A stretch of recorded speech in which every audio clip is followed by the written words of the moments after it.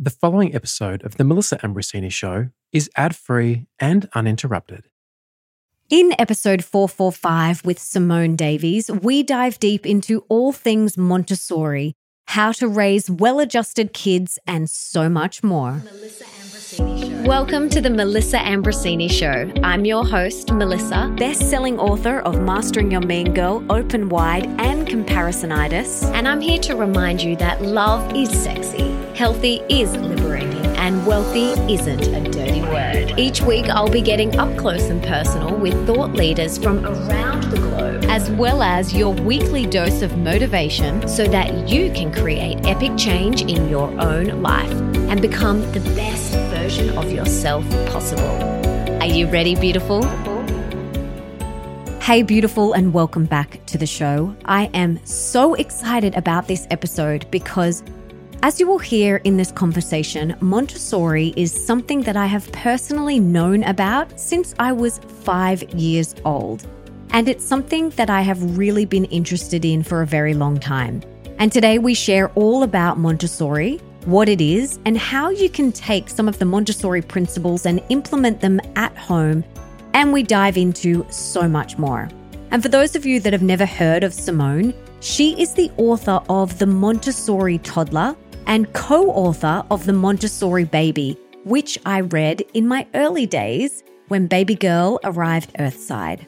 Now, these are comprehensive guides to raising toddlers and infants in a Montessori way.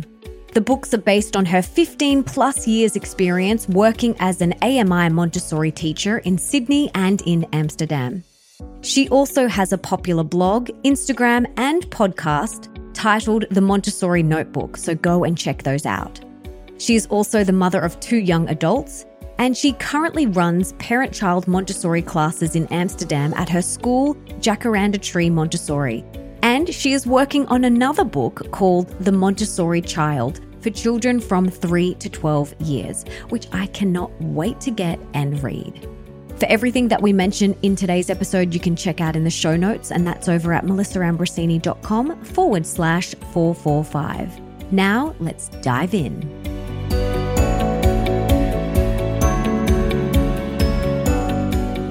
Simone, welcome to the show. I am so excited to have you here. But before we dive in, can you tell us what you had for breakfast this morning? Yes, I just had a glass of warm water and some porridge with maple syrup because we're over here in the Northern Hemisphere where it's still very much winter, so something cozy. Lovely. Oh, I love porridge and I love cozy breakfasts. Oh, they're so good. So I first discovered Montessori when I was really little, probably around 7 years old, because my little brother went to a Montessori daycare or kindy. And I remember going to pick him up and I absolutely loved the energy, even back then. And I didn't even really understand what was going on or what this Montessori place was. But I knew that I just loved the energy and I knew that I loved going to pick him up. I remember driving with my mum and we'd go and get him and I just loved picking him up and I loved the energy in that place. And now since having a baby, I love reading about the Montessori philosophy and implementing some of the principles at home. So before we dive into that, can you tell us how you discovered Montessori and why you love it so much and wanted to pursue it? Yeah, absolutely. I think it's very similar, is that my children are now 21 and 19. And when I was looking for a preschool for them, I'd heard about Montessori and went to an open day and had that same experience. Wow, this space looks just amazing. It's all set out down low and everything looks so inviting. I want to play with it, so I'm sure that my children will want to. And it didn't just look like rubbish toys for them to push around. It really looked like it was going to challenge them. And I wanted them to love learning. Like I remember myself in school, I would just put up my hand and say, is it in the test? And if it wasn't in the test, I wouldn't do it anyway. And so I wanted more for my children. So I thought, this is such a beautiful learning environment. But the other thing that really touched me was the educators, the guides or teachers. They were so respectful to both the adults and the children, like the way they spoke to them as real people, not like dumbing things down or doing baby voices. And it just felt, like you said, very calm and a really comfortable place to learn, very cozy and like a home. And Dr. Montessori actually did call her first school a Casa de Bambini, which means house of children. And so when you walk in, there's cozy places for them to go and sit in the corner. No one's saying you have to sit in this exact chair. So I fell in love with the respectful approach, the inviting learning environment. And it wasn't long before I was doing my Montessori training as well. Beautiful. So for those that have never heard of Montessori, what is it? Well, yeah, actually, I'm really surprised that you'd heard of it, when you were 7, because in Australia, whenever I lived there 15 years ago, everyone was like, what is Montessori? So you had to start. And this is what I would tell them. I said, well, you know what traditional education is. The teacher stands at the front of the classroom and everyone is going to learn what the teacher decides. And we sit in our rows, perhaps, maybe in learning groups, but really, it's really teacher directed. This is what we're learning today. And Montessori is very different because every child learns differently and on their own timeline. So not every child's ready to learn the letter A on, the day that the teacher specifies. So instead, we follow the child's rhythm and pace, which seems kind of chaotic. But what works is you have a mixed age group.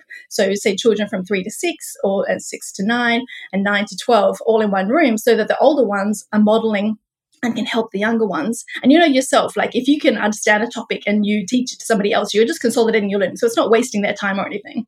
You have the teacher who's observing every child and seeing where they're up to. So there's no tests. And so that's brilliant for learning because it's not about competition, but about, every child actually has a desire to master and repeat.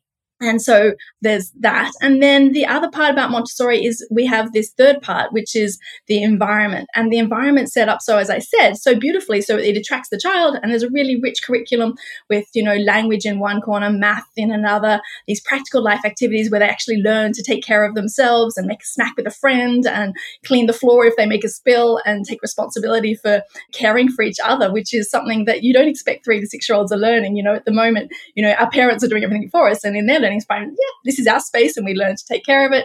And there's also even beautiful like geography materials, cultural materials. So, maps of the world and learning about other people. So it's so varied in what they can do. There's a lot of movement. No one has to sit in their chair. So yeah, it gives you a quick idea about Montessori, but it's something you have to go and witness, like you said, to see it in action, to see how it can possibly work.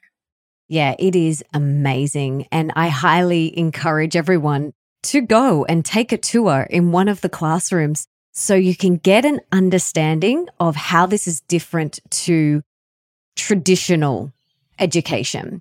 But I would love to hear Dr. Maria Montessori. Who is she? Why did she create this? Can you give us a little bit of background on her? Yeah, it's fascinating because she was quite a powerhouse, actually, and she lived at the end of the 1800s and was actually one of the first doctors in Italy to study medicine. And so she actually had to often do some of her lectures in a separate space because if you were dissecting a human, that wasn't going to be appropriate to do amongst males. That was at the time that she was around. And she even wanted to study medicine, which is a powerful thing, didn't want to just become like a nurse or one of the traditional career paths for women at that time. So after studying medicine, she was working with psychiatric patients and would often work with patients, with children as well, and would see them like picking up tiny breadcrumbs on the floor. And these children were thought of as unable to do anything. And Dr. Montessori actually said, these children are lacking stimulation. They're looking at breadcrumbs and actually trying to pick them up with their fingers. What if I brought in some of these materials that some of my contemporaries are using and see how they can do it? These children ended up passing state exams. So then she was invited to work in the slums of Rome to set up a house of children there for parents who'd go out to work, to make them stimulate so that children didn't run around this estate, making a mess. And what she achieved there, she didn't come in with like an idea like, oh, I want STEM for every child. She really looked at every child without any preconceived idea of what it was going to look like. And things that worked, she'd keep, and things that didn't work, she took away. So this was in 1907 that she opened the first Montessori school. And very soon she had a lot of people coming to visit saying, how is this working? These children are doing their own activities. There was an inspector who came to visit and she wasn't available. So they opened up the classroom and gave a tour. And she'd had materials in the cupboard, for example, and they took out the materials, showed very irrespectively how to use the materials and put them back in the cupboard. And Dr. Montessori then thought, well, if the children can do that when I'm not there, why am I locking up the materials and only presenting them when they're available? So she's kind of designed this classroom where all of the materials out for the children to choose. All of the furniture was down low, which is what we see in preschools all around the world now, that she actually made those kind of low down chairs and tables and things that they could access themselves. And also, really interestingly, this practical life area is that she noticed that the children liked to help her as she was sweeping the classroom. And so she'd make child-size materials for everything. So when you see Montessori, you often see child-size furniture, child-size materials, and children doing things that we don't think they're capable of. And really, she just kept following the children and seeing that youngest children were interested in math if they were interested, and following every child and learning to observe them. What have you noticed with children who have gone to traditional public schools and children who have gone through the Montessori curriculum? What have you noticed is different between them? I think the thing that I notice most is that usually I'd see that Montessori children love learning. So they don't walk out of the classroom and go, okay, I'm done for learning for the day. Let's go play. Let's sit on our screen. They just want to know about everything in their daily life. Like, oh, I wonder why this is. I wonder why that is. And they learn to be critical thinkers as opposed to, I have to learn this material. They do hands-on learning all the time. And so beyond the classroom, it extends. You'll see them not know something and go and get a book to find out. Or, Mum, can I call that person? I need to find out, really why this yeast is rising. I don't understand. I'm going to go to the bakery and find out. So they're kind of like kids who are very curious and responsible, I think, as well. They take responsibility for their family as well as their friends, and very sensitive, empathetic humans. I remember when I went and had a tour. So I have a 16-year-old stepson. I call him my bonus son. When he was in year 5, we were considering pulling him out of the school that he was in, which is an all-boys school. And he's been there since he was 4 years old. So he goes from 4 till he finishes when he's 17, 18. And we were considering pulling him out in year 5 so that he could go and have a Montessori experience and then go back to the school that he is currently at for his later years. So we went and had a tour of the Montessori, and he had a day there. And my husband and I were like, this is so amazing. And I remember walking in, and there was 2 little boys sitting out on the chairs outside the classroom, just quietly eating their lunch together, or their morning tea, I can't remember. And they were so cute. It was so beautiful. They were just sitting there chatting by themselves. And we said to them, oh, hey, how are you? What do you love about Montessori? And they were so polite and beautiful. And they said, we love that we get to learn the things that we want to learn. And it's so nice and calm in here. And I just thought, oh my goodness, that's so beautiful. And then we dropped our little boy back at his school. And it was so hilarious because as we dropped him back, there was kids screaming and running around the classroom. And my husband and I were like, we just witnessed polar opposite experiences. So I'm not saying that that happens in every school, but there was a very clear difference that we witnessed on that day. He didn't end up going to the Montessori, and he's had a great schooling, but I definitely am very interested in the curriculum. I am interested in implementing some of the principles at home now. I have a baby at the moment, as you saw before we started recording. And I just think it's such a beautiful philosophy. I love that there is no talking down. I love that we get the children involved. They're sweeping. They are picking up things. They're helping because monkey see, monkey do. They want to help. They want to be part. They want to cook. They want to bring their food to the table and help in any way they can. So I would love to hear, what are some of the basic Montessori principles that we can implement into our life? Yeah, so I think the first would be to observe your child. And people say, well, I see my child every day. But as a parent and even their teacher, we get to know them so well. So we forget to look objectively at what our child's interested in. So if you saw Bambi, for example, try and she just kept dropping things maybe off her table when she was eating or something like that. We'd be like, oh, I wonder if she's interested in releasing things now. And maybe I can make a little ball drop out of a cardboard box and make a hole in it for the ball to come back out. And when you find the activity, when you're observing, You end up finding the things that your child's interested in, kind of like what those boys said, like, I'm so glad I get to work on the things that I like working on. And the thing is that they don't realize, but they're actually covering every subject area anyway, but by following their own interest path. And the teachers there, if they're kind of really avoiding math, then they'll find a way for the child to get to that as well. So at home, you can be like looking at your child, like, what is my child really interested in? Because I think I often know, like when my kids were small, I'd buy a toy or something like that, and then I'd be really disappointed if they weren't interested in it. It was my idea of what they would be into and not what they were interested in. So I'm kind of always looking, like there was a child in my classes who was interested in bell towers.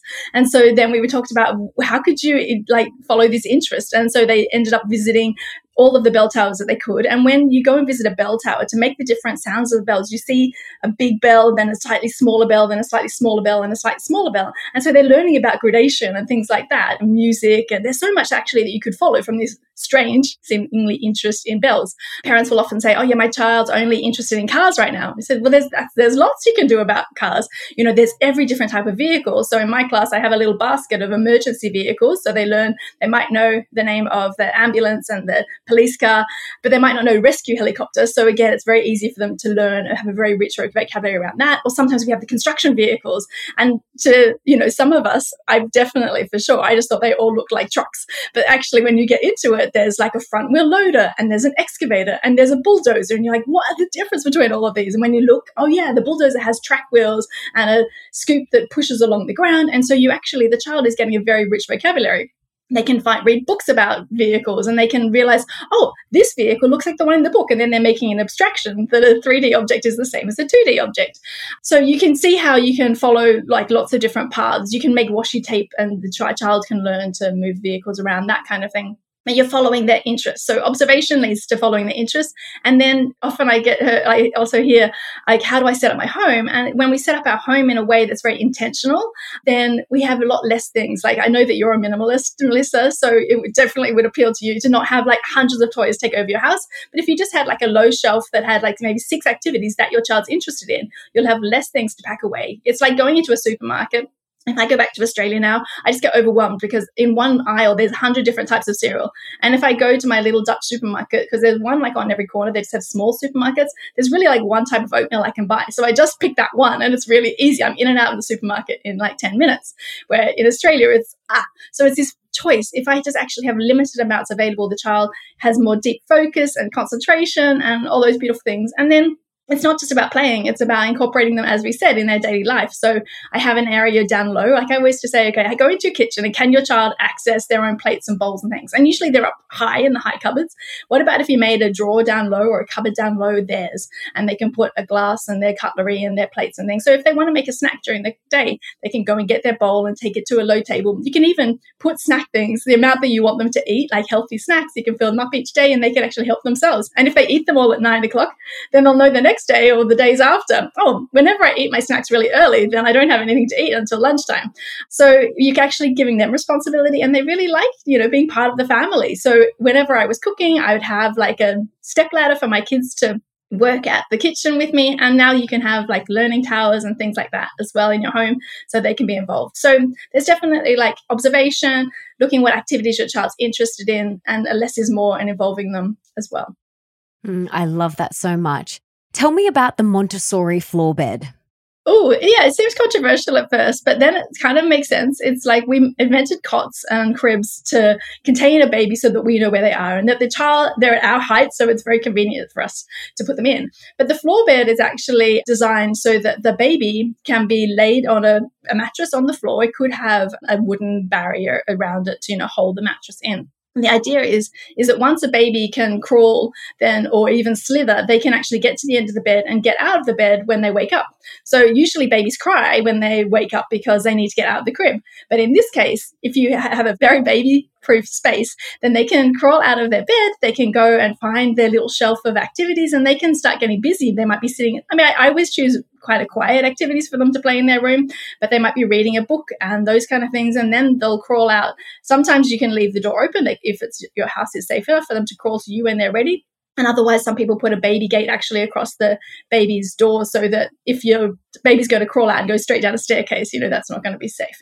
So it gives the child independence. And then they actually transition really easily to a toddler bed and things like that. And if you think, okay, well, that's just too weird for me, I just feel uncomfortable, then I would just advise really try and move your child into a toddler bed sooner than later. So around 16 months, my son moved into a toddler bed, because there's a very short, small gap between my children, and I wanted the other bed for my daughter. And I just found that he wasn't at that age where he was pushing boundaries at 2 years old when we often try and think to take them out, so he just thought, oh, okay, great, I can get in and out of this bed as I want. And so to give them that independence, they really feel like I am in control of myself and I don't have to battle my parents all the time. And giving them that trust is something that we give in Montessori. Is like, I trust you. And if they get out of their bed, then we just model showing them, to get back in. And when they're young babies as well, it's actually quite convenient, because I don't know about you, but like leaning over a cot to pat a settled child is quite bad for our backs, where you can lie down and have a nap next to them and just have a hand on them if they're having an unsettled. It's really interesting. I love the concept of giving them independence and saying to them that we trust you, that you can have your own space and you can get up in the morning. But I can hear so many mothers going, what? Like, really? And we did the Montessori floor bed for a little while. And then one time, it was in our bedroom. So we had the Montessori floor bed. This is when she outgrew the bed that she was sleeping in our bed. So we had like a little bed in between us. And then she outgrew that. And I personally didn't feel comfortable having her without a little barrier in between us. Like, I just couldn't sleep. I couldn't get into any sort of sleep because I was and I don't know whether it's because it's my first baby, but I could not relax at all. I just couldn't relax. So we put the Montessori floor bed next to me on the floor, and I woke up and she was sideways and up the top. She had slithered off the mattress and up the top, face down on the floor. And I was like, oh my goodness, darling, I'm so sorry. I felt so bad. And then I was like, well, how does this work? Well, you might actually find that they wake up in weird positions, and because of SIDS, we do need to be safe. So if we find them on their fronts, then we would, put them on their back again. But sometimes they do wake up in the middle of the night, they play, and then they don't quite make it back to bed, and you might find them asleep on the floor, they'll learn, which is more comfortable in the long run. But actually, I've actually done observations as well on sleeping babies, and you see that they get to the edge of the mattress, and just like we don't fall out of bed, they actually learn to wiggle back as well. So there's that kind of thing. And it's just a lot of trust and us unlearning, we put our baby to sleep here, and in the long run, they're going to be responsible for putting themselves to sleep, which we just can't even imagine. We always put our child to bed. And here we're saying, it's rest time. And when you actually fall asleep, you can't shake a child to sleep. You can't, close their eyes. It's that only thing. Toileting and eating and sleeping are the three things that a child has control over. And they're often three things that we get into battles with our babies about, because we're not trusting them and letting them do it themselves. I love that. I love trusting them, and just, they are so intelligent. They are so intelligent. And I don't think we give them enough credit. No, absolutely. I mean, when people come to I have run a play group here in Amsterdam, and I've been running it for the last 12 years. And the parents are shocked the first time they come to watch, the children who are peeling the bananas, and they're like, they're going to eat it. I said, well, they might eat some, but if once they learn how to do it, that they're preparing food for friends, it might be different. So then they take a piece of banana peel, they get up, they go over to the bin, they find the little foot pedal, they put it in by themselves, they come back, sit back down, they take another piece of peel, and then they do it again. And the parents are just like, why don't they just take them all in one go? So it's like, that's their process. It's not about, the product, but they're so capable and intelligent picking it up because they're watching the child next to them do the same thing. And then they might sneak a piece of the apple, and we just say, we put it on the plate for friends. So we tell them what we want them to do instead of, no, don't eat it, because then all they hear is eat it. We say, it goes on the plate for friends. It goes on the plate for friends. And before you know it, these children are spreading crackers, they're making orange juice, they're slicing banana. And then at the mealtime, we'll say, who helped make the banana? And they're so proud of themselves. I helped do that. It's really, really lovely. And then they've set the table themselves, they've cleared the table themselves. And parents are like, if they do that here at playgroup, then I'm sure that they could do this at home. And I work with children under 4 years old. So these children are really capable. From like around 2, I really see them being able to set and clear the table all by themselves. So beautiful. I remember when we went and observed the Montessori when we were going and looking for Leo, and everyone brings a piece of fruit every day and you share it. And I just loved that whole philosophy. I loved doing that. And I just loved that whole ritual of doing that together. Everyone brings a piece of fruit, you sit in a circle, you cut it, you share it. I thought that was really beautiful. And I love the philosophy of no plastics, and it's very health conscious. It's just such a beautiful, beautiful philosophy and way to educate children and empower children. And I'm curious, your two boys, did they go through the whole Montessori curriculum? My children went to Montessori from, well, when they were toddlers, they would go to a Montessori playgroup right through to 12 years old till they finished primary school. And then they went on to different high schools, which was actually really interesting. People actually often ask, how do they transition to a regular school after being in the Montessori system? And for my children, they were like, oh, actually, in some ways it's easier. They just tell me what I need to do and I just do that. So in some ways, we're challenging children to be more capable by having to choose what activity they want to work on, because they walk into the classroom and the teacher doesn't tell them what to do. They go, oh, I might start with my maths. I might start with my language. I might sit next to my friend. I might sit by myself. Like, where am I going to sit? How am I going to work? They have to make all those choices themselves. And so when you go then to a traditional school where they just tell you what to do, they go, well, at least that part of my day is, kind of done. And they didn't mind. They thought some of the rules were really silly. Like my son, for example, would say, I think it's a silly rule that they punish children who are late. Like, it would be much more helpful if you told them, like, why are you late and help them get there. And actually in the Montessori high school, there is one in Amsterdam, but they didn't choose for that because it actually was more like a traditional school, but just you can do it at your own pace. It's not quite the Montessori philosophy. It's a Montessori kind of compromise. And so at that Montessori school, though, if a child's running late for school like a teenager, they actually put them on a list to text them to say, are you on your way? And to actually help them get there. The idea is not to punish them, but you want children to be at school, not for them to hate school.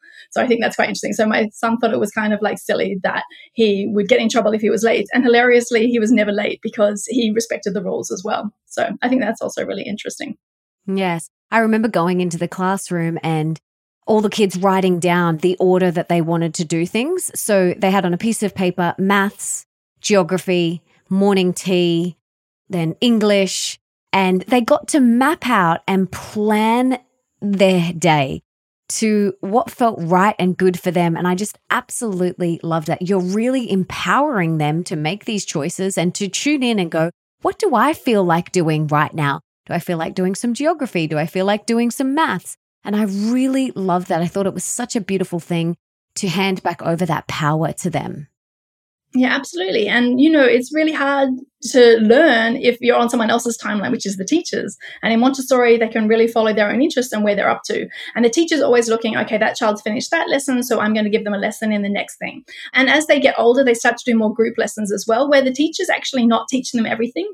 So from 6 to 12 years old, she gives them more an invitation, a little like, oh, I'm going to make you curious about this subject. And now you go off and explore it further in the way that you find interesting. So one child might do a survey of the class and make a graph, to graph their answers. And another might put on a theatre performance to show what they came up with. And I just love that they get a lot of freedom. They're still mastering the skill, but they're doing it in their own way. It's pretty cool.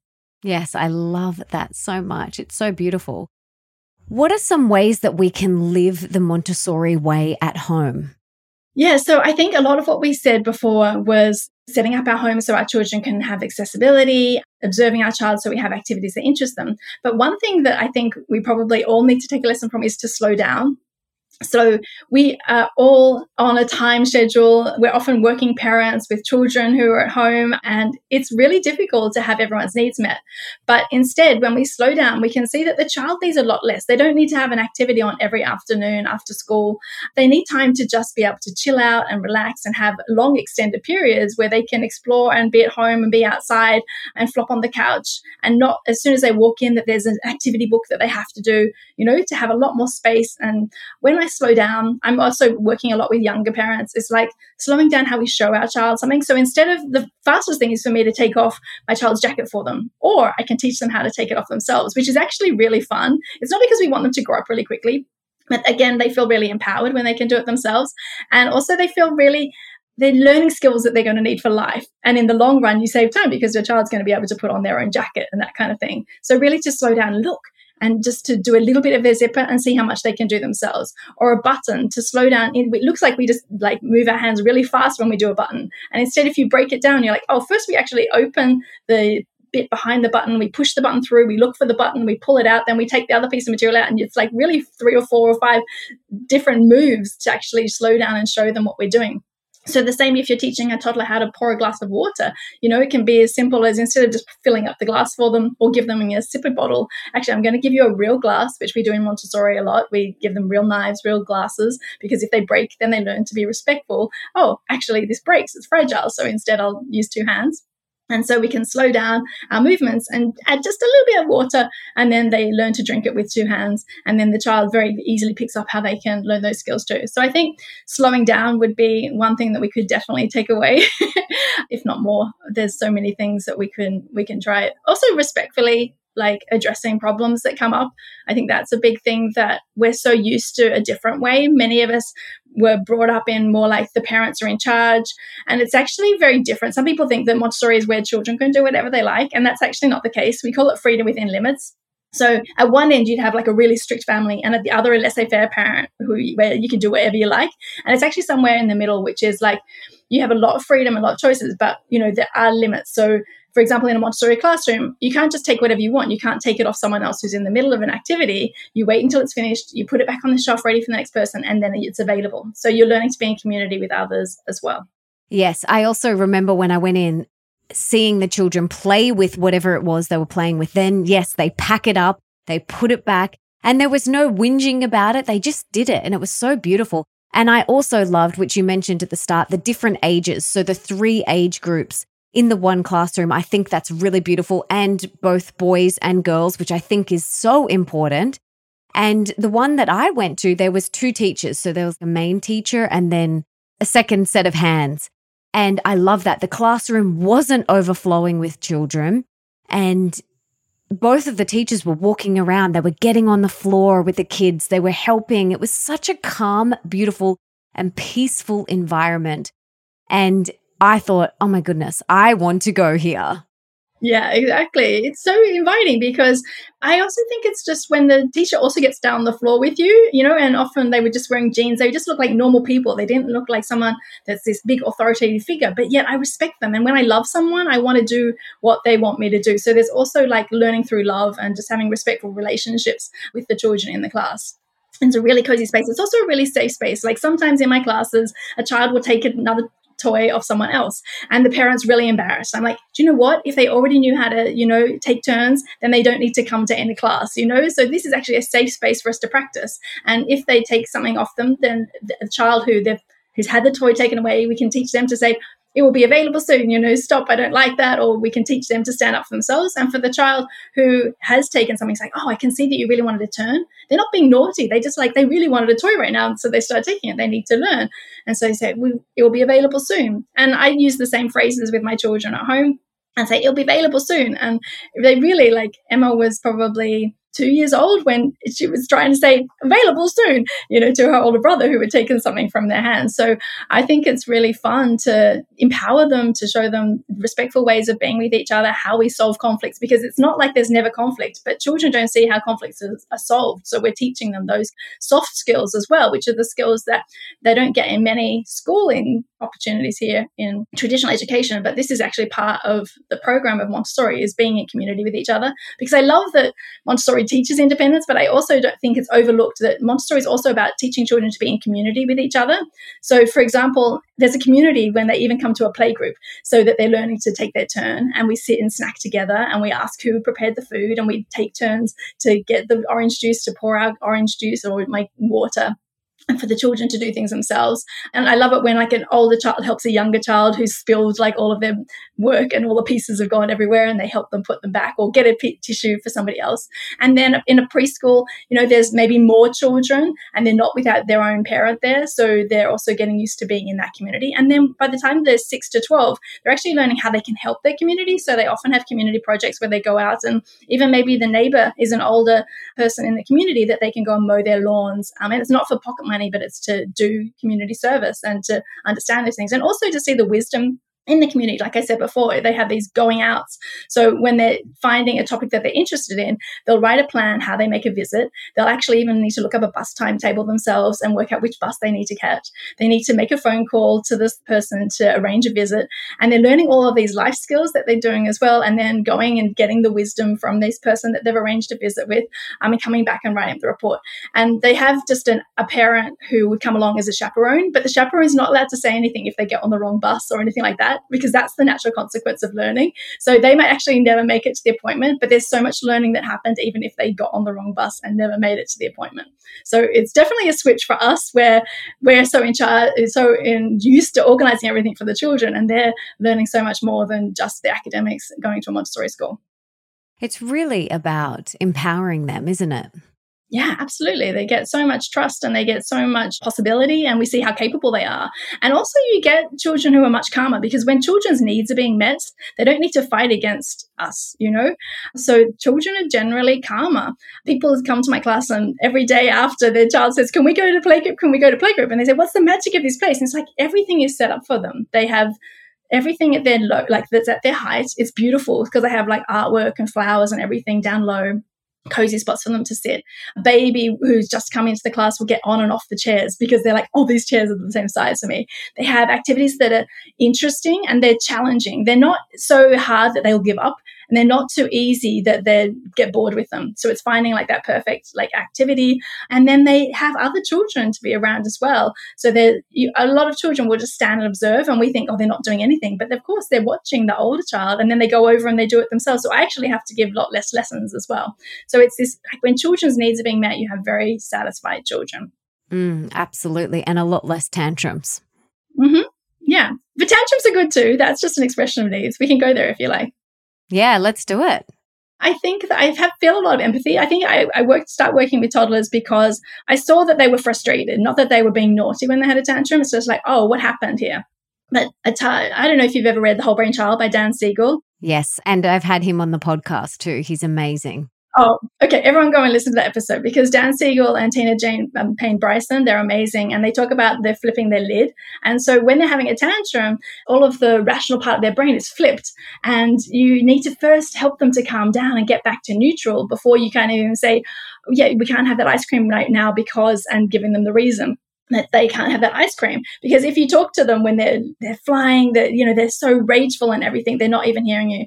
So 50% of children, I'm just picking this number, will push you away. They say, I don't even want you to touch me right now. And 50% of children will accept your cuddle. And in a way, it's easier when they do, because you can hold them and support them and say, I can see you're having a hard time right now, until they come back down. And those children that push you away, then we keep them safe. And I just would keep checking in with them every minute and to say, I can see you're having a hard time. Let me know if there's anything I can do. I'm here. And I'm just make sure that they're safe. So if they're banging in their head, I'd put a pillow under their head and help them to come back to calm. And sometimes it takes like 45 minutes for them to go through that full process. But you'll notice that they let out this kind of release when they're done with tantrums. And then that's when you can make amends. Like if they really have broken something or something like that, then a really important step is for them to take responsibility for whatever thing they've done. So it might seem like, oh, I'm rewarding a tantrum. It's like, I'm not rewarding the tantrum. I'm helping the child get back to regulate themselves. And then we can address whatever thing that they've done to make it up to somebody else. If they push another child, if I've been hit and there's something like a red, they might get a cold cloth for me. And all those kind of things. And I do the same things, even if they did that in the middle of the supermarket, is if someone's getting really cross and saying it's not appropriate for them to be melting down, then I might say, I'm sorry to move you, and I'll pick you up as quietly as I can. And they might be kicking and screaming, like I'm using my gentle hands to move you and take them to a spot where they can take time to calm back down. And what I usually find as well, particularly with toddlers, is like once they've gone through that big tantrum and they've really resolved it, then they don't just like kind of keep being cranky all day. They wake up joyful and they go to bed joyful. So toddlers are actually a pleasure to be around, because they have their tantrum and then they go back to being their joyful selves again, where we are in a grumpy mood and we just stay in a grumpy mood all day. So actually, I think we can learn a lot from being around toddlers and just expressing, that's just an expression of their needs in that moment. Yes, it's really beautiful. You see them just fully express and let it all out. And then 10 minutes later, sometimes they're happy as Larry. Exactly. It's really cute. Yeah, it is really, really cute. And going back to what you were saying before about following their interest and observing them. So right now, Bambi is around 10 months and she is so interested in climbing. She wants to pull herself up on everything. She's so proud of herself. So she'll pull herself up and she'll look around, and then she started walking along the couch and pulling herself along, and she is so proud. It's so beautiful. And so I was just observing her and realized that this is something she's really interested in. And we have a long bench seat. So what I did, and I don't even know if this is correct, I don't even know, but what I did was I put a few of her toys along the chair. So she would walk to the next one, and she's so proud and she's got a smile from ear to ear. And then I put some on the other side. So then she would plop herself down and then crawl over to the other bench seat. And I did the same thing, and she'd walk along that too. She's laughing and she's just having the best time ever. So would that be an example of watching and observing and then responding to what they're interested in? Yeah, absolutely. So you notice that she likes cruising, and instead of like, if you see them climbing up on a table, you're like, oh, they're interested in climbing. It's not, no, don't climb. It's just like, oh, no, let's find something that you can climb on, or let's find more like, and when I set up a space for a child that's cruising, I'm always looking, how can I arrange some low furniture so that they can cruise along? So, okay, well, maybe if I put some activities or toys, she's more interested even to keep going further and further. So I think that's really, really beautiful. And then it can just be an ottoman that's in your living room that they can have an opportunity to pull up and pull down. Sometimes you can even put a ballet bar if you've got somewhere where you can install a ballet bar and they can pull up and pull down. But it sounds like she's just on the move. And so soon she'll be like pulling up onto a walker, and not a walker where you put the baby in, but one where they can push it. Then they're also in control of their own body. I mean, I love that about Montessori as well, is that we don't put babies into a position that they can't get into themselves. So it's very similar to the Rai approach in that way. And it's the same, like if we put a ballet dancer into point shoes before they're ready, they actually can damage their toes. And here we are trying to hold up the children and make them walk faster by holding their hands. And actually, if we wait until their legs can support them and then they do all the cruising, they're actually able to monitor. And I even had someone say, oh, my 8-month-old's already standing up. And everyone's telling her, oh, it'll hurt her hips. It's like, if she was standing up by herself, she's ready to stand up. That's, again, their own timeline. So we're always observing to see what our child's most interested in and adapting our environment. And what I love to do, like soon after, is you can even put like another low thing nearby, so that there'll be a point where she has to kind of actually let go of both surfaces, and that will be her standing. So you can keep them close together and gradually move them a little bit further apart. And so she'll move maybe from that to the low couch. And then it's just like encouraging. It's not pushing children. It's just like, I'm going to give you a challenge. And if you're ready, you will. And if you're not. When I think of that, I think of like a coin box in my classroom. So I have this really simple activity and the children post coins. Hilariously, in Amsterdam, I use 50-cent pieces from Australia because they're really big. They're like the perfect size for a toddler to post. And they post them into the coin box. And if it's too hard, they'll literally open the coin box and just put it into the coin box. And then the day when they're ready to actually fit it through the little slit, then they'll close the lid and they'll put it in. So they're trying to master things, but they also know what their level they're at as well. And I always liken Montessori education a little bit to computer games. You know, computer games kind of hook you because they're not so hard that you give up, but you don't often get through the levels straight away. You have to kind of work at it, and then you master it. And so when a computer game gets too hard, you give up. So the mastery of a computer game is they've designed it so well to make it just hard enough so it's challenging. So you're really satisfied when you complete a level, and it makes you want to do the next one. It's a bit like Montessori. It's like we're giving them enough challenges, and then we step back. Like you didn't walk Bambi and do it for her. You just set up the environment. Then you can step back. You can have your cup of tea even, as she explores this space. So it's not about playing with our child all the time. It's usually setting up the environment so they can explore. So as people say, oh, it seems like a lot of work. It might be a bit more work to set something up, but it's definitely gives them much more independence, and they take it over and do much more for themselves. Absolutely. And just going back to what you mentioned before about the baby walkers and then those other little things that you can sit them up in before they're ready to sit up, the walkers. And there's some other devices that you can get that basically are putting them in positions that they're not ready to be in. And before I had Bambi, I thought, well, isn't that just what you do? You get those walker things and you get that little chair that they can sit up in, even though they can't sit up yet. And my husband, because he's already had a child, which was amazing, because any time where I was like, oh my goodness, should I be freaking out about this? He was like, no, babe, it's all good. So it was so good having him, especially in those early months where you're just like, is this normal? He just helped me so much. So I'm so grateful. But he actually said to me, he's like, no, why would we force her body into a position that it's not ready for? And he said to me, it's like forcing someone into the splits. If they can't do the splits, don't force them to do the splits. And it just made so much sense to me. So yeah, there was my parents or anyone would kind of hold Bambi up in the standing position. And I would say, oh, she's actually not there yet. Let's just allow her to get to that point when she's ready before we force them to do something that they're not ready to do. So I really love that you mentioned that. It's really important.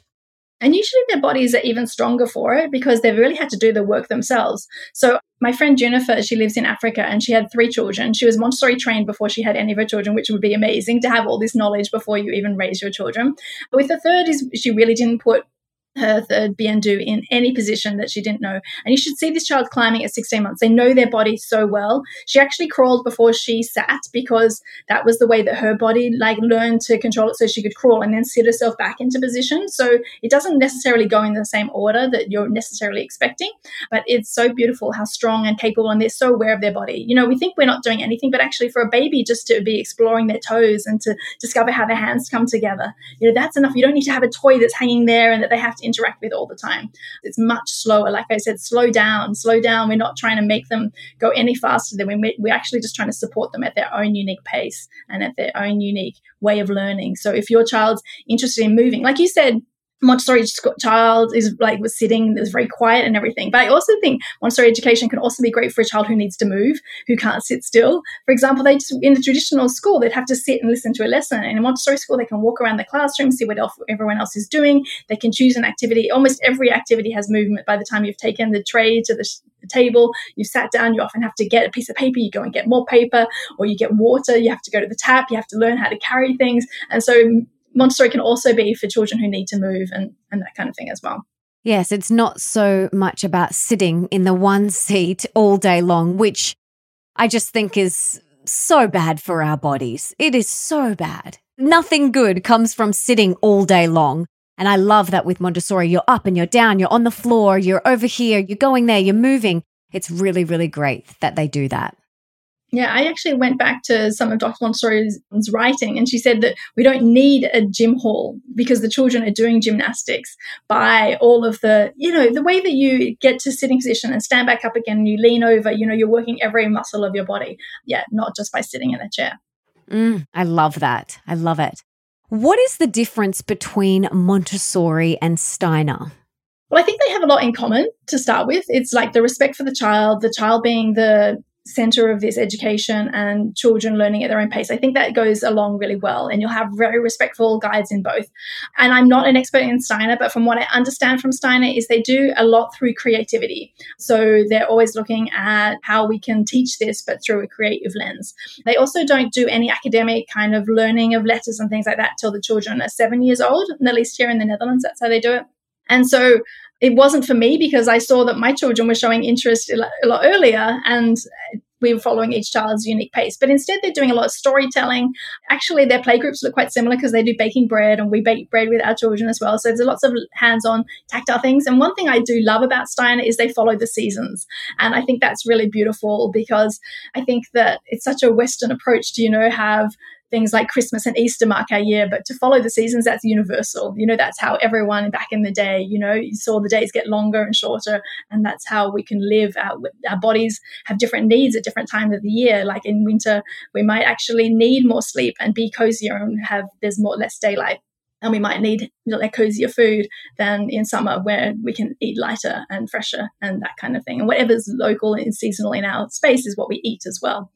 So I don't know enough about it, but I know that Montessori is probably has more academic touch points. So they're following the child at their own pace, but they are still learning to read and write and follow. And so actually for me, I actually liked that my child had a lot of freedom, but they were still going to be able to, go to university if they wanted to, or, get a real job. And it takes time for you to realize, I don't actually care as long as my child's happy. It doesn't actually, they don't need to have any academic things. If math isn't their forte, it doesn't mean they're not going to succeed in the world. But it's really hard to unlearn that because at school we were always taught, you have to do well, you have to be excellent in everything, and otherwise you're a failure.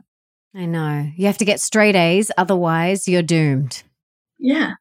doomed, absolutely doomed. Nothing for you. It's a lot of pressure. Absolutely. And so I love that Montessori children just love learning and they don't feel pressure, but they still learn so much without them even realizing that through these hands-on learning, because they're making discoveries for themselves. I'll give an example. My son was learning at the circumference of a circle. And so I said to him, "Oh, pi d." And he said, "I don't know. We still haven't finished the lesson. All I'm doing at the moment is I'm getting pieces of string. If I go around the circumference and I divide it by the diameter, then I get this number that's like 3.14 something, something, something." And I'm like, "Oh, my son just discovered pi." So it's really interesting. It's like, I didn't even realize that relationship. I had to work it out in my head why he would have, by having a piece of string that went around the circumference and dividing it by the diameter, he'd get to 3.14. I'm like, it's just such an easy, he's never going to forget that formula because he just made that discovery himself by being guided and led through this lesson by his teacher. I love that. What does Montessori say about creativity? Because Steiner, yes, you said before, it's very creative. They encourage using your imagination and play and creativity a lot. What does Montessori think about that? Yeah, I think it's interesting actually, because I think a lot of people would say, oh, that's the downside of Montessori is it's not so creative and artistic and that kind of thing.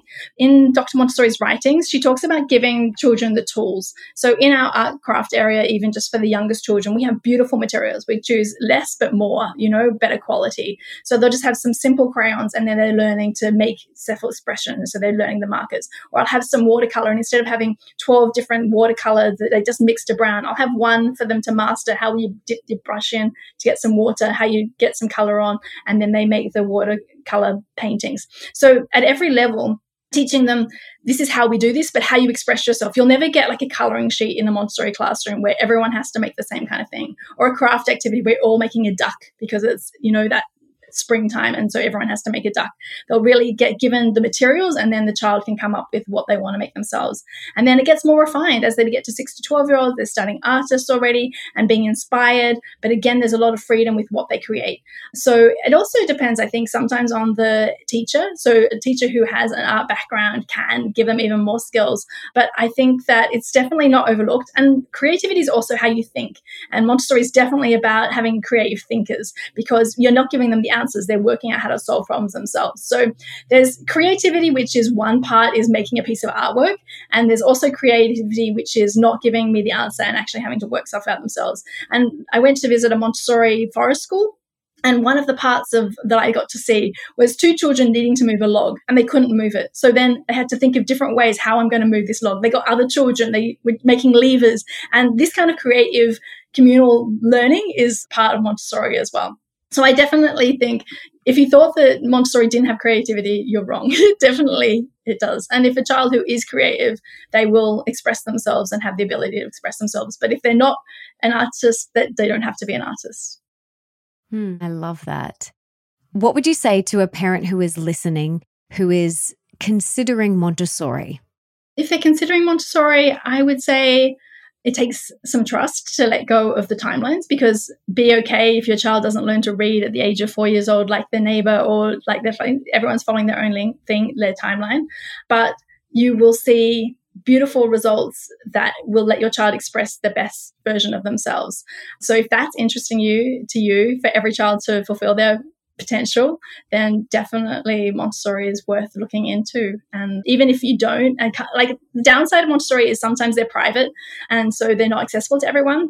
And I always say you can still apply these principles at home, even if your child goes to a regular school. So you can speak more respectfully with them. You can set things up so they can be independent and help around the house and be part of your home, not because there's pocket money, but because they want to be part of the family and be involved with the things that we're doing.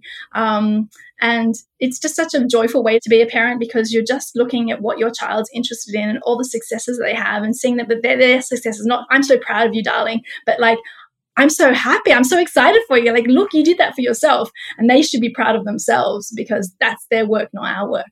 I love that. Yes, I do that with Bambi. I'm so excited for her that she can now stand up, and I'm really conscious of my language around her. It's so important that we look at that and we check in with that. And I want to encourage everyone to go and look into the Montessori schooling system and see if it's for you. Go and have a tour. Go and read some information, read your books, and see if it resonates with you, because it is so beautiful. Yeah, it's a really joyful way to parent when you can let go of some of the timelines and just enjoy your child for where they're at on their own unique journey. Absolutely. I would love to flip the spotlight on you now, and I'd love to hear what your definition of success is and what you attribute your success to. Can I honestly say that I hate the word success? It doesn't mean anything to me at all. It's like, I just want to wake up, be the best person I can be today. And I think that I would like to delete the word success. Like, I have had a lot of fun creating everything I've created for the Montessori community. I love helping people, but it's not because I want to get higher or reach further. I used to set goals, and now I just maybe set like a theme for the year. And yeah, just to live with grace and love and peace. It's really all I want in my life. That's so beautiful. And what is your theme for this year? It's always part of slowing down. And this year it's ease, doing everything with a lot more grace and ease. I love that. I think we can all implement a little bit more grace and ease into our everyday. What is bringing you the most joy in your life right now? Honestly, joy is getting on my bicycle and cycling through the streets of Amsterdam. Joy is realizing there's rain falling on my face, and that's part of being part of nature, even if I'm living in a city. Joy is eating my porridge and enjoying every bite. Joy is seeing the children's face light up when they do something for themselves. Joy is when my university children come home and visit on the weekend. That fills my heart. And joy is just being around the people that I love and receiving their love and giving them love. So there's so much joy that we see. It can just be noticing the leaves change as I'm cycling through the park. It's all around you, folks, so don't miss it. Absolutely. What's one thing that you're working on or would like to improve within yourself at the moment? I think just to be okay with where I'm at on my journey. I think everyone's in a hurry to get somewhere, and it's just to be here right now and to let go, just continually peel back the onion layers of like, this is all the things that I've absorbed that I have to do. And instead just to keep being okay. Because if I can show up as my full self, then I can help others. And I'm really busy at the moment wanting to help center Black and Indigenous folks, people of the global majority who they've had centuries and generations of hardship, and how if we can actually use our spaces to hold and center them and to give these children more opportunities, then we actually level the playing field a lot more. So it's equity rather than giving everyone equal things. Equity is about a bicycle. If I gave you a big bike and Nick the same size bike and Bambi the same size bike, that's equal, but it's not equal. Bambi needs something smaller. She needs to be carried right now, and we would need a different size bike than a male body. And so it's actually about giving everyone what they need right now. So if I can show up as my best self, then I can help other people to achieve their best potential as well. Which is why I'm a Montessori teacher. I'm all about potential and everyone achieving their own. So beautiful. Let's pretend you have a magic wand now and you could put one book in the school curriculum of every high school around the world. Now, besides your books, what is one book that you would choose mainly for that age, 16, 17, 18-year-old? And it could be any topic. Yeah, to be honest, the book that I found much later, and I'd be curious what teenager would make of it, is The Alchemist. I think that it's such a beautiful book that might help children already realize that we're on our own journey. And yeah, I think it's got a lot of lessons in there that they could take away. Yes, it is such a great book, and we'll link to it as well as your books in the show notes. And actually, the school that my bonus son is at in Year 9, they did The Alchemist as part of their curriculum, which was amazing. And this is not like a Montessori school or a Steiner school or any sort of creative school. It's just a private boys' school, and they did The Alchemist. And when he came home and told us, my husband and I, our jaw was on the floor in a good way. Yeah, I love that. That's beautiful. What a gift. Let's talk about how your day looks now. I love hearing about people's little rituals and routines that really help them thrive. So can you talk us through a quote unquote typical day in your life and all of your little rituals that really help you be the best version of yourself? Well, I really like following the Ayurvedic philosophy. I find it really matches nicely with Montessori. And so they're very much about having a routine. So I wake up and I have a glass of hot water. I meditate. I go and sometimes if I have time, I do some yoga before I leave for class. That doesn't always happen. They also do Abhyanga, which is warming up some sesame oil. And I think you do that with Bambi, right? And myself. And it's so grounding. And yourself, good. Yeah. It's so grounding. So I do that every morning. And then I get on my bicycle and I cycle to my classes. And that just gives me so much joy because I haven't owned a bike. I haven't owned a car, rather, in 15 years since I've lived in Amsterdam, which is so nice because you can get everywhere on your bike. And occasionally, if I need to go somewhere I can't, then I'll rent a car for the day or something like that. And then I have a wonderful class with my families that come. I love during the lesson, I'm supporting families. So sometimes I'm talking to a parent who's having a hard time, and other times I'm showing a child how something works. But it's just always such a joyful place to be. Then I clean up and prepare for the next day. And at the moment, I cycle back and I take my dog for a walk. And she's a real joy. She takes me to the park. She takes me out to the woods. Sometimes she'll just have to do a block walk if I have to get back from a meeting or something. And then usually afternoons are spent catching up on some admin and doing online workshops and things like that I also do, and some book writing at the moment. And then the evenings are meals. And yeah, often, unfortunately, I'm on my computer after meal sometimes as well. But before bed, I always have a bath and I read a book until I fall asleep. So that's a day. It's not very exciting, but it's all the simple pleasures that I enjoy. Oh, it's beautiful. It's really beautiful. I love that. And you lived in Australia for quite a few years. What made you go to Amsterdam from Australia? Yeah, we had family in the UK, so we wanted to move to be closer to family, and we were planning to just stay in Amsterdam for 1 year. But as life has it, after a year, we were like, not sure if we're done here, so we'll stay longer. And 15 years later, we're still all here. And my children speak Dutch and English, and they go to university here. It's really just an easy place to live. It's a little bit slower paced. Not getting children in and out of cars makes me really happy. Like, I think I was done with that. We moved when Oliver was 5 and Emma was 4, and having to do up all those car seats and things, I'm like, I'm done with this, just to go see my parents or to go to the supermarket. And it's really nice to just be able to jump on a bike, and they were cycling themselves to school. So you don't need to run around as teenagers being their taxi driver. They could get themselves around. So they get a lot more independence here as well. And fresh air, not to mention the amazing benefits of being outside and fresh air and breathing that in. Yes to bike riding more. Yeah, I mean, I think in my day, I cycle at least 10 kilometers, I think, because my work's at least 3.5 kilometers away. So that's at least 7 before you've done a few errands around. So yeah, it's great for your body, mind, and soul. Absolutely. I love it. You've inspired me. I'm going to get on a bike. I don't have one, but I will find one. That's beautiful. Okay, I've got 3 rapid fire questions for you now. Are you ready? I'm ready. What's one thing that we can do today for our health? Sleep. Yes. Love sleep. Me too. I love it.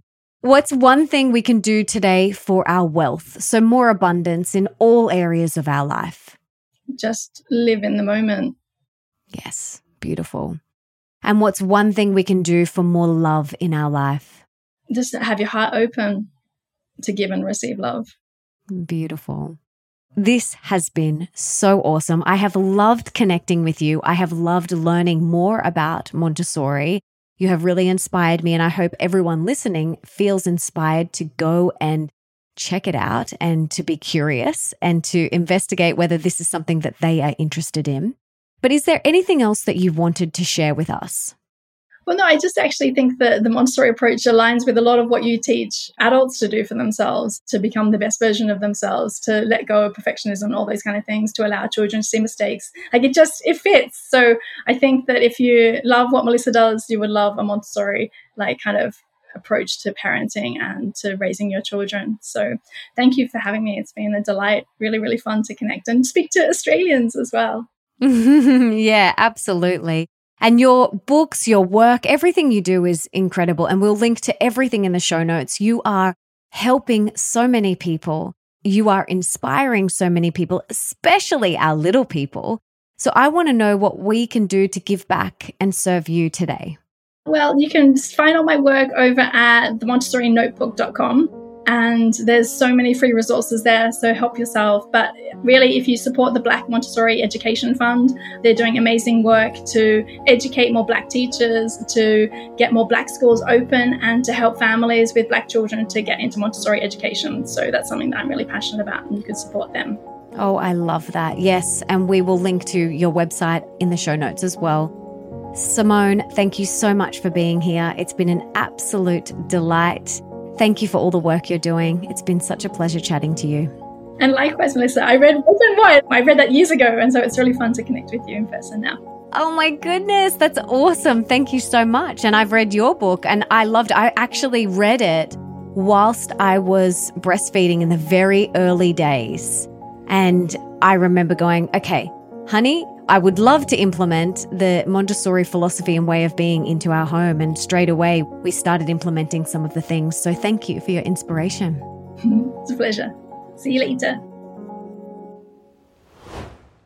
I truly hope this episode has inspired you to look into Montessori for either your child's education or even to just implement some of the amazing principles at home. Either way, I hope you got a lot out of this episode, and please share it with all of your friends. And if you loved this conversation, please subscribe and leave me a review on Apple Podcasts, because that means that we can inspire and educate even more people together. And it also means that all of my other episodes will just pop up in your feed so that you never have to go searching for an episode.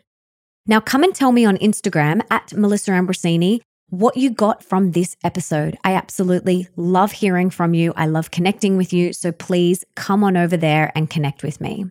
And before I go, I just wanted to say thank you so much for being here, for wanting to be the best, the healthiest, and the happiest version of yourself, and for showing up today for you and your kids or your future kids. Now, if there's someone in your life that you can think of that would really benefit from this episode, please share it with them right now. You can take a screenshot, share it on your social media, email it to them, text it to them, do whatever you've got to do to get this in their ears. And until next time, don't forget that love is sexy, healthy is liberating, and wealthy isn't a dirty word.